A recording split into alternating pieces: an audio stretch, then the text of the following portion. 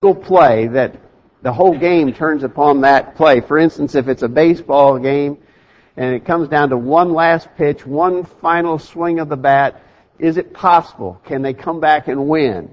Or maybe in basketball, it might be a desperation shot at the buzzer to see if you could tie or win the game. And in football, we all can picture the quarterback falling back, the time is expiring on the clock, and he's throwing that long bomb into the end zone with the hope that one of his players can jump up and catch it to win the game. And all of those kinds of situations, we would describe them as an all or nothing kind of a case. It's all or nothing. Either this works or it doesn't. Either it's successful or it fails. It's all or nothing. But it's not just in sports that we engage in all or nothing kind of thinking. Maybe in business. Maybe your company has developed a new product to put on the market. Now, if it sells and does well, you've made it. You win. But if not, that's the end of the company. You're finished. It's all or nothing, depending on how this particular product succeeds in the marketplace. Well, we do it all the time, right? All or nothing kinds of considerations. We even do it in more mundane matters around the house even. At my house, trash day is Monday. And the trash truck comes pretty early. And you either get the trash out to the street by the time the trash truck comes by, or you miss it altogether. It's all or nothing, right? And so we're familiar with that kind of concept, all or nothing. We understand the phrase. This morning we want to talk about something along the same line, all or nothing, but of course much more important. And I would suggest to you that serving God is an all or nothing proposition. We have to go all the way or we fail altogether. That's the way we need to see it. And actually, that's the way it's described by Jesus in those words that Monty read for us earlier from Matthew chapter 16. Matthew 16, beginning verse 24, Jesus said to his disciples, "If any man will come after me, let him deny himself and take up his cross and follow me. For whosoever will save his life shall lose it, and whosoever shall lose his life for my sake shall find it. For what is a man profited if he shall gain the whole world and lose his own soul? Or what shall a man give in exchange for his soul?" I would argue there that Jesus certainly is describing total commitment, the necessity of total commitment if we're going to be the kind of disciples He wants us to be. It's an all or nothing proposition. All right, if you have that in mind, that sort of all or nothing thinking when it comes to serving God, I want us this morning to study an Old Testament text from 1 Chronicles chapter 29. It comes from the life of King David, and in this we're going to see that David leads the people and challenges them, and they respond to the challenge that he puts before them. It's sort of an all or nothing kind of case. Before we get into that study further, let me stop here just for a minute to thank you all for being present. We don't have the most wonderful weather day outside, and there are a number of folks still suffering with various ailments and flu and so forth. But we're certainly glad you're able to be here and appreciate your presence and the encouragement we gain from seeing you here today. We have visitors, and we're grateful for your presence. We hope you'll come back every time you have a chance. As always, understand that our goal here is to follow the New Testament Scriptures as carefully as we can, to do Bible things in Bible things, to teach a thus saith the Lord in a book, chapter, and verse for all that we do in practice. That being the case, if anybody here this morning has a question about what we're doing or why, we'd invite those questions. We'd be glad to sit down and study with you from the Scriptures. Just let us know how we can help. Thanks for being here this morning. In 1 Chronicles chapter 29, we read of a time on toward the end of King David's life in which he had a desire to build a house, a temple for God in Jerusalem. The nation of Israel had become very prosperous under the reign of David. David himself had become a prosperous man with possessions and houses, and very good things had happened to David. He was a man after God's own heart, and God had blessed him in the things that he did. And David desired to build a house or temple for God in Jerusalem. But God made known to David he wouldn't be the one to do that. David had been a man of war and shed much blood in various necessary campaigns in Israel. And God said, for these reasons, it would not be his assignment to build the house, but that his son Solomon would build it. But David wasn't content to just do nothing. And so he decided to make preparations, to lay up things, to have them ready so that his son Solomon could effect the work of building the temple. And that's where we're reading here in 1 Chronicles chapter 29. David calls the people to get devoted to this work, to be totally committed, all or nothing kind of thing. And so notice the challenge that he puts before them. David, the king, said to all the congregation, I have prepared with all my might for the house of my God. Moreover, because I have set my affection to the house of my God, I have of mine own proper good of gold and silver, which I have given to the house of my God, over and above all that I have made prepared for the house of God, even 3,000 talents of gold and 7,000 talents of refined silver, to overlay the walls of the houses with all, the gold for things of gold and the silver for things of silver. Who then is willing to consecrate himself this day to the Lord? Before we talk about how he challenged the people to get involved, I want you to notice David's own personal example in this matter. Now, David was the king. He was leading the people. And so we see something about his leadership here. And in fact, I think we learn some necessary principles for leaders of God's people even to this day. First of all, he said that I have prepared with all my might for the house of my God. He made preparation. He provided for various particulars that would be used in the temple. When it comes to the work of God, it's important for those who lead to be prepared, to spend time thinking and planning. You know, nothing is effectively done just hodgepodge. You know, just do this and then do that, and there's no correlation, there's no plan, there's no goal, there's nothing set forth as a means to reach an end. Good leaders have to prepare and make plans for what will be done. And so David said he had done that. He had prepared with all his might for the house of the Lord. Furthermore, he talked about his personal commitment to this. I have set my affection to the house of my God. I think this is something that we'll be stressing as we go along in this study. But just suffice it to say right here that you've got to get your heart right. You've got to be committed at the level of your heart. Other things will follow. Everything else that's necessary will come to pass if you get your heart right. Get your heart right, other necessary things will follow. And then when we're thinking about David's example, his example of preparation, his example of putting his affection on these things, notice what he did. This wasn't just talk. David wasn't just talking. He was actually following through in his actions. And of his own personal wealth, he said he had contributed 3,000 talents of gold and 7,000 talents of refined silver. Now, I don't know, as you read that, of course, 3,000 of one thing and 7,000 of another. 10,000 of anything is a lot. If it was 10,000 pennies, that'd be a big pile of pennies. 10,000 of something is a lot. But a lot of times when we read these numbers, we don't really grasp the amount of money that was involved. I did a little calculating, tried to bring this to modern day dollars. Any idea how much is involved here? It's a lot. If my calculations are right, and based upon the value of gold and silver that I found listed on the internet today, David gave about $5.5 billion of gold and another $230 million worth of silver. Almost $6 billion worth of goods. In modern day dollars now, almost $6 billion worth of wealth that David himself personally contributed to this project. I'm talking big money, right? We're talking about Bill Gates, Warren Buffett kind of money that David was contributing here to get this job done. And so he wasn't just saying, now I've got a plan in mind, and I've been thinking about this, let's do it. No, he was leading by example. He was getting very involved personally in contributing huge amounts of wealth that the temple in Jerusalem could be built. That's a lot of money in anybody's book. But in doing this, he set the example. And that's what leaders have to do.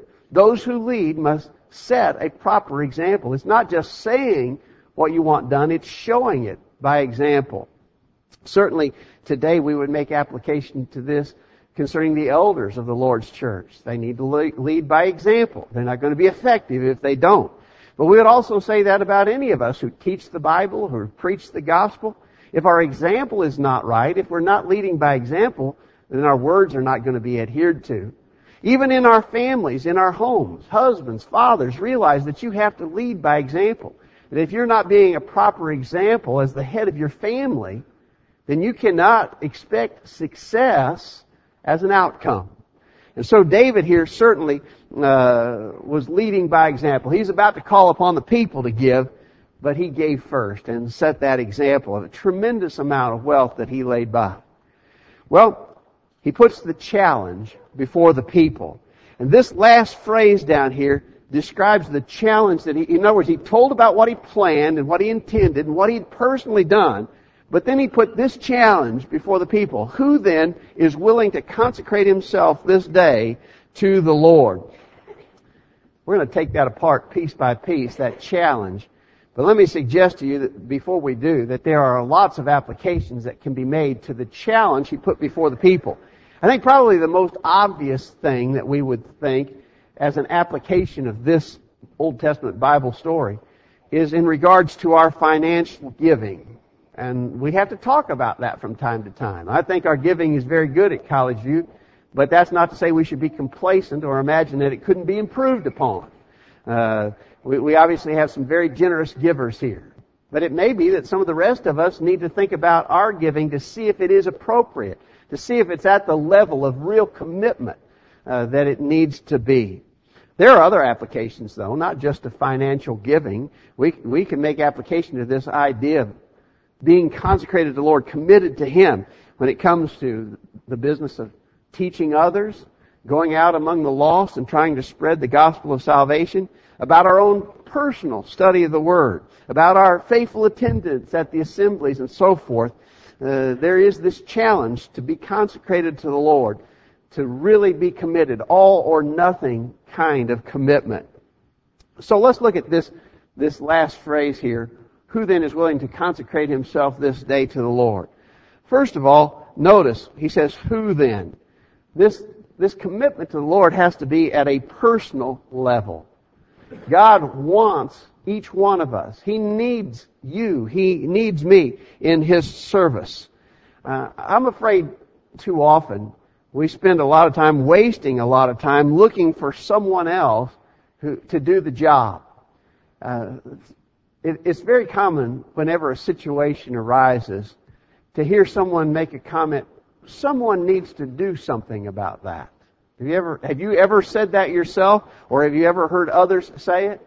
It's pretty common, right? Someone that needs to be fixed. Someone needs to do something about that. Well, what about yourself? Instead of thinking what others might do, what about yourself? Who then is willing? And so we need to understand that getting the work of the Lord done is most effective when I realize that I have a capacity to work and serve and I need to be using it. Remember the words of Jesus that we read there in Matthew chapter 16 verse 24? If any man will come after me, let him deny himself, and so on, Jesus said. It's a personal thing. And so when we think about the challenge of serving the Lord faithfully, we need to take it personally. Our individual responsibility is not going to be fulfilled by anybody else doing whatever they do, a lot or a little. They're not going to be touching what I need to be doing. We need to look at it that way. He says, who then is willing? When you think about this, you realize that what the Lord is asking for is a voluntary participation in His work. And no one is going to come and force you. No one is going to twist your arm or compel you against your will to do something. We're looking for people who will willingly, voluntarily get involved in the work of the Lord. That's what He desires.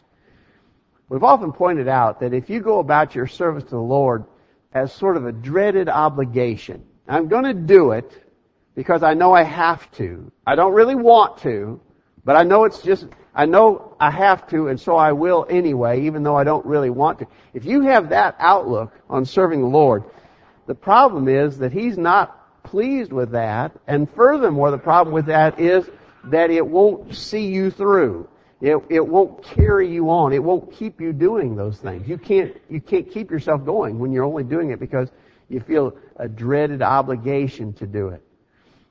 In 2 Corinthians chapter 9, verse 7, Paul said, the Lord loveth what? A cheerful giver. And that has to do with our financial giving, but it has to do with everything else that we give to the Lord. Our time, our energy, our talents. We need to give cheerfully. We need to be thankful that we have the capacity and the ability to do these things. And we should be willing to do this and happy at the opportunity.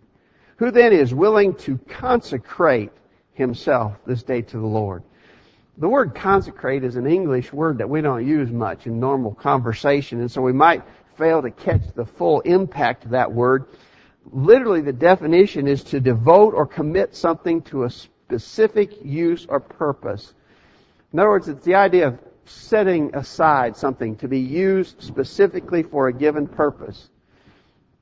Out in my garage, I have a stick. It just looks like an old piece of scrap lumber. It's not very big, but it's about so long. And I don't even think the ends are cut off straight. But it's laid up in a particular place in my garage. I got other scrap lumber laying around, scraps of wood here and there, but this one is set aside in a special place. Now you might be inclined when you went in there, if you were cleaning up after my mess, you might be inclined to grab that and throw it out with all the rest of it. But don't do that, because this is a special piece of wood.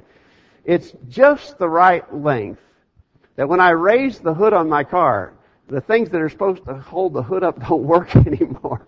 And so this piece of wood, this scrap piece of lumber, is just right for jamming in there to hold the hood up when I have to do something underneath the hood of the car.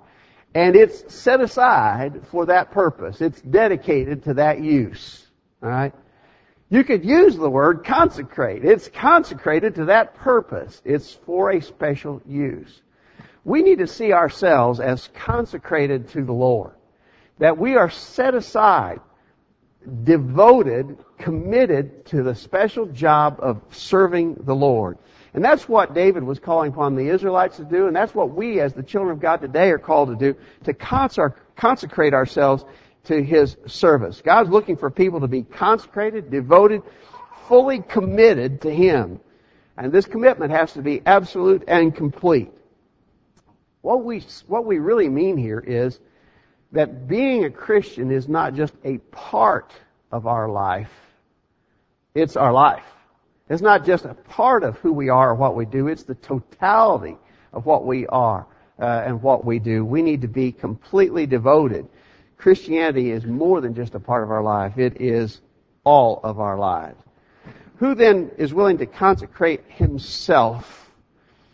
Think about this for a minute. It's kind of interesting that David was actually calling upon the people to give money, right, and things for the use of building the temple. In other words, he said, I myself have given about $6 billion worth of goods to accomplish the building of the temple. So David was really challenging them, will you give things? But what did he here say? Who will consecrate himself to building the temple? What he asked for was the people to give themselves to God, knowing that if they did that, then everything else that was needed would easily be provided. This is key. Give yourself first. Everything else will follow. In the New Testament, we read an example of a situation like that in 2 Corinthians chapter 8. In 2 Corinthians chapter 8, the Apostle Paul was taking up a collection for needy saints in Jerusalem, and he was encouraging the church at Corinth and the Christians in that church at Corinth to be involved in that. And in order to sort of spur them on or motivate them to be generous, he mentions some other Christians in a nearby region. In 2 Corinthians chapter 8, verse 1, he says, Moreover, brethren, we do you to wit of the grace of God bestowed on the churches of Macedonia, how that in a great trial of affliction, the abundance of their joy and their deep poverty abounded to the riches of their liberality. For to their power I bear record, yea, and beyond their power they were willing of themselves, praying us with much entreaty that we would receive the gift and take upon us the fellowship of the ministering to the saints. And this they did not as we hoped, but first gave their own selves to the Lord, and unto us by the will of God. So to encourage these Corinthians to be generous in their giving, Paul said, let me tell you about the people in Macedonia. He said, they're really in bad shape up there. They're very poor people, really. He speaks of their poverty in those verses. But he said they'd given an overflowing, abundant gift. What was the key to that generous giving on their part? He said they had first given themselves to the Lord. Once a person fully gives himself to the Lord, everything else then becomes easy. But until we really reach that level of commitment, then we're going to struggle. And so you've got to get that right. Give yourself first. Then it's easy to give you your time and your money and your energy and your talents. Who then is willing to consecrate himself this day to the Lord? Here we might emphasize the time factor. David is saying we need to do this and do it now. It is immediate. There's the human problem of procrastination. All of us are plagued by it. It's the idea to put off doing what we know needs to be done. It might be something around the house that needs to be tended to, or something in the yard that needs to be worked on, or maybe something at your job or something at school that you know that needs to get done, but you postpone doing it. That's always a problem, and it's certainly a problem when it comes to serving the Lord. When it comes to serving the Lord, there are many things that need to be done. We know that. But we tend to procrastinate. People need to be taught. I need to study more. I need to give more. I need to correct this bad habit that I have in my life, and so on and so forth. Things that we know we need to be doing, but we postpone them. We don't do it. We need to understand, though, that there's an urgency about serving God. It should not be put off. If I really love the Lord, and if I'm really willing to commit myself to Him totally, then the idea of putting off doing what needs to be done doesn't fit with the idea of someone who's totally devoted himself to the Lord. In 2 Corinthians chapter 6, verse 2, Paul says, "Behold, now is the accepted time. Behold, now is the day of salvation." We need to understand the urgency of getting busy immediately in serving the Lord. Finally, understand that all of this David was challenging them to do to the Lord. That's the cause. That's the cause we're serving. That's the important thing that this is all about. I don't know about you, but I'm often amazed at the amount of time that people will give to various activities. Maybe some school activity, maybe some club that they're a member of, maybe some recreational activity that they enjoy doing. And they're willing to devote huge amounts of time and a considerable amount of money to get to be involved in those various things. But then, among some of those same people, if you were to ask them to make a commitment of time and money to the Lord, not nearly as much time, probably not near as much money as they are involved with their activities, their recreation, their clubs, and so forth. If you ask them to invest just a fraction of that much time and money to serving the Lord, they'd look at you like you were crazy. You want me to give how much? You want me to do how much? They would think it was excessive, fanatical. They might even call you some kind of religious nut if you were to expect that much time and money for religious pursuit in serving God. But when you stop to think about it, nothing in the world can even come close to comparing to the importance of our service to God. Yet people will spend more time and money on schools and clubs and activities and recreation. Think about it. That doesn't make sense. The Lord is the most important thing. Our service to Him is what is most important. If we can get a sense of that, then it will not be hard for us to give like we should. So that's, I think, an interesting challenge that David put before the Israelites. Who then is willing to consecrate himself this day to the Lord? So there's the challenge. David had already set a great personal example. Now he puts a challenge before the people.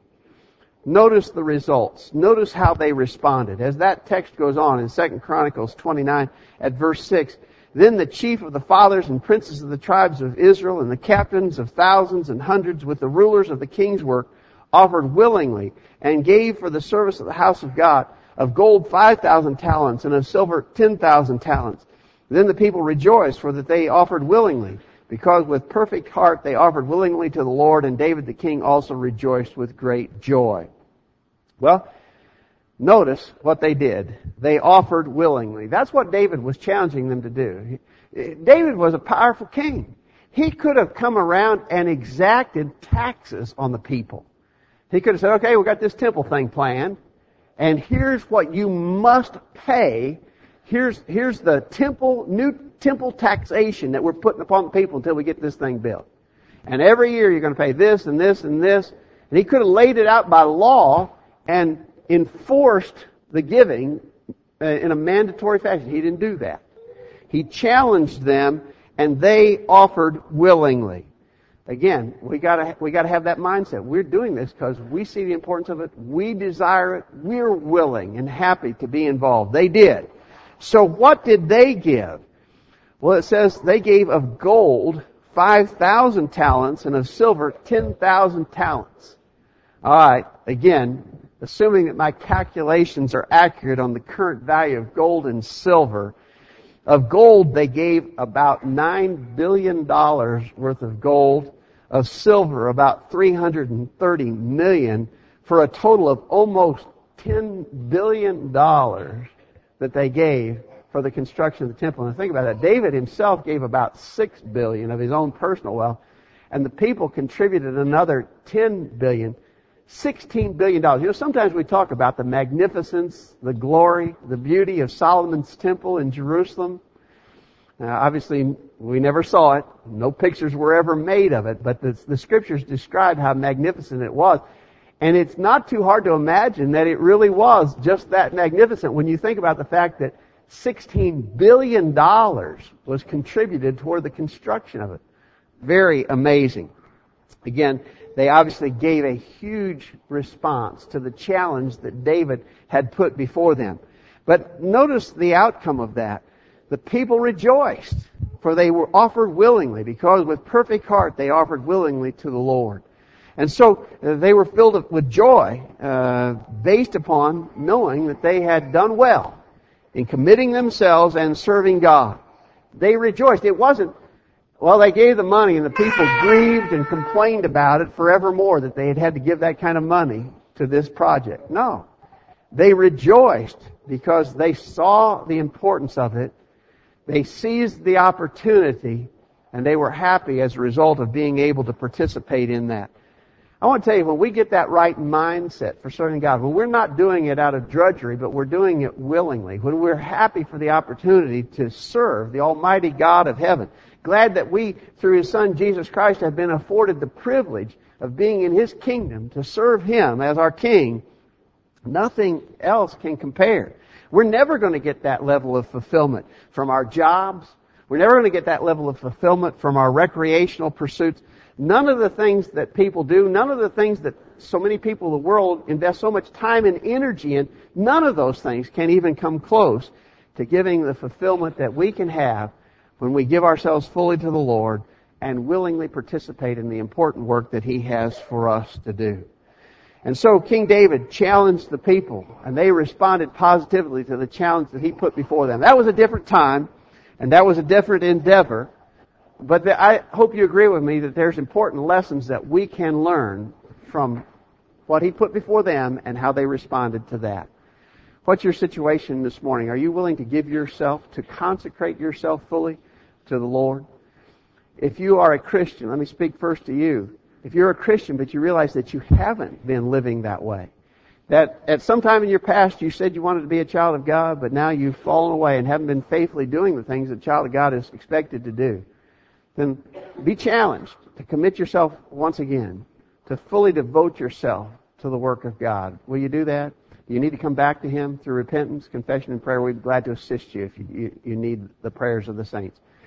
For those who are not yet Christians, think about the fact that nothing else in this world compares in importance to being right with the God of heaven, to serving Him, so that you can have an eternal reward in heaven. If you're not a Christian yet, we hope you'll become one through obeying that simple gospel plan of salvation. Hear, believe, repent, confess, and be baptized for the remission of sins. If we can assist in any way, let us know while we stand and sing this song.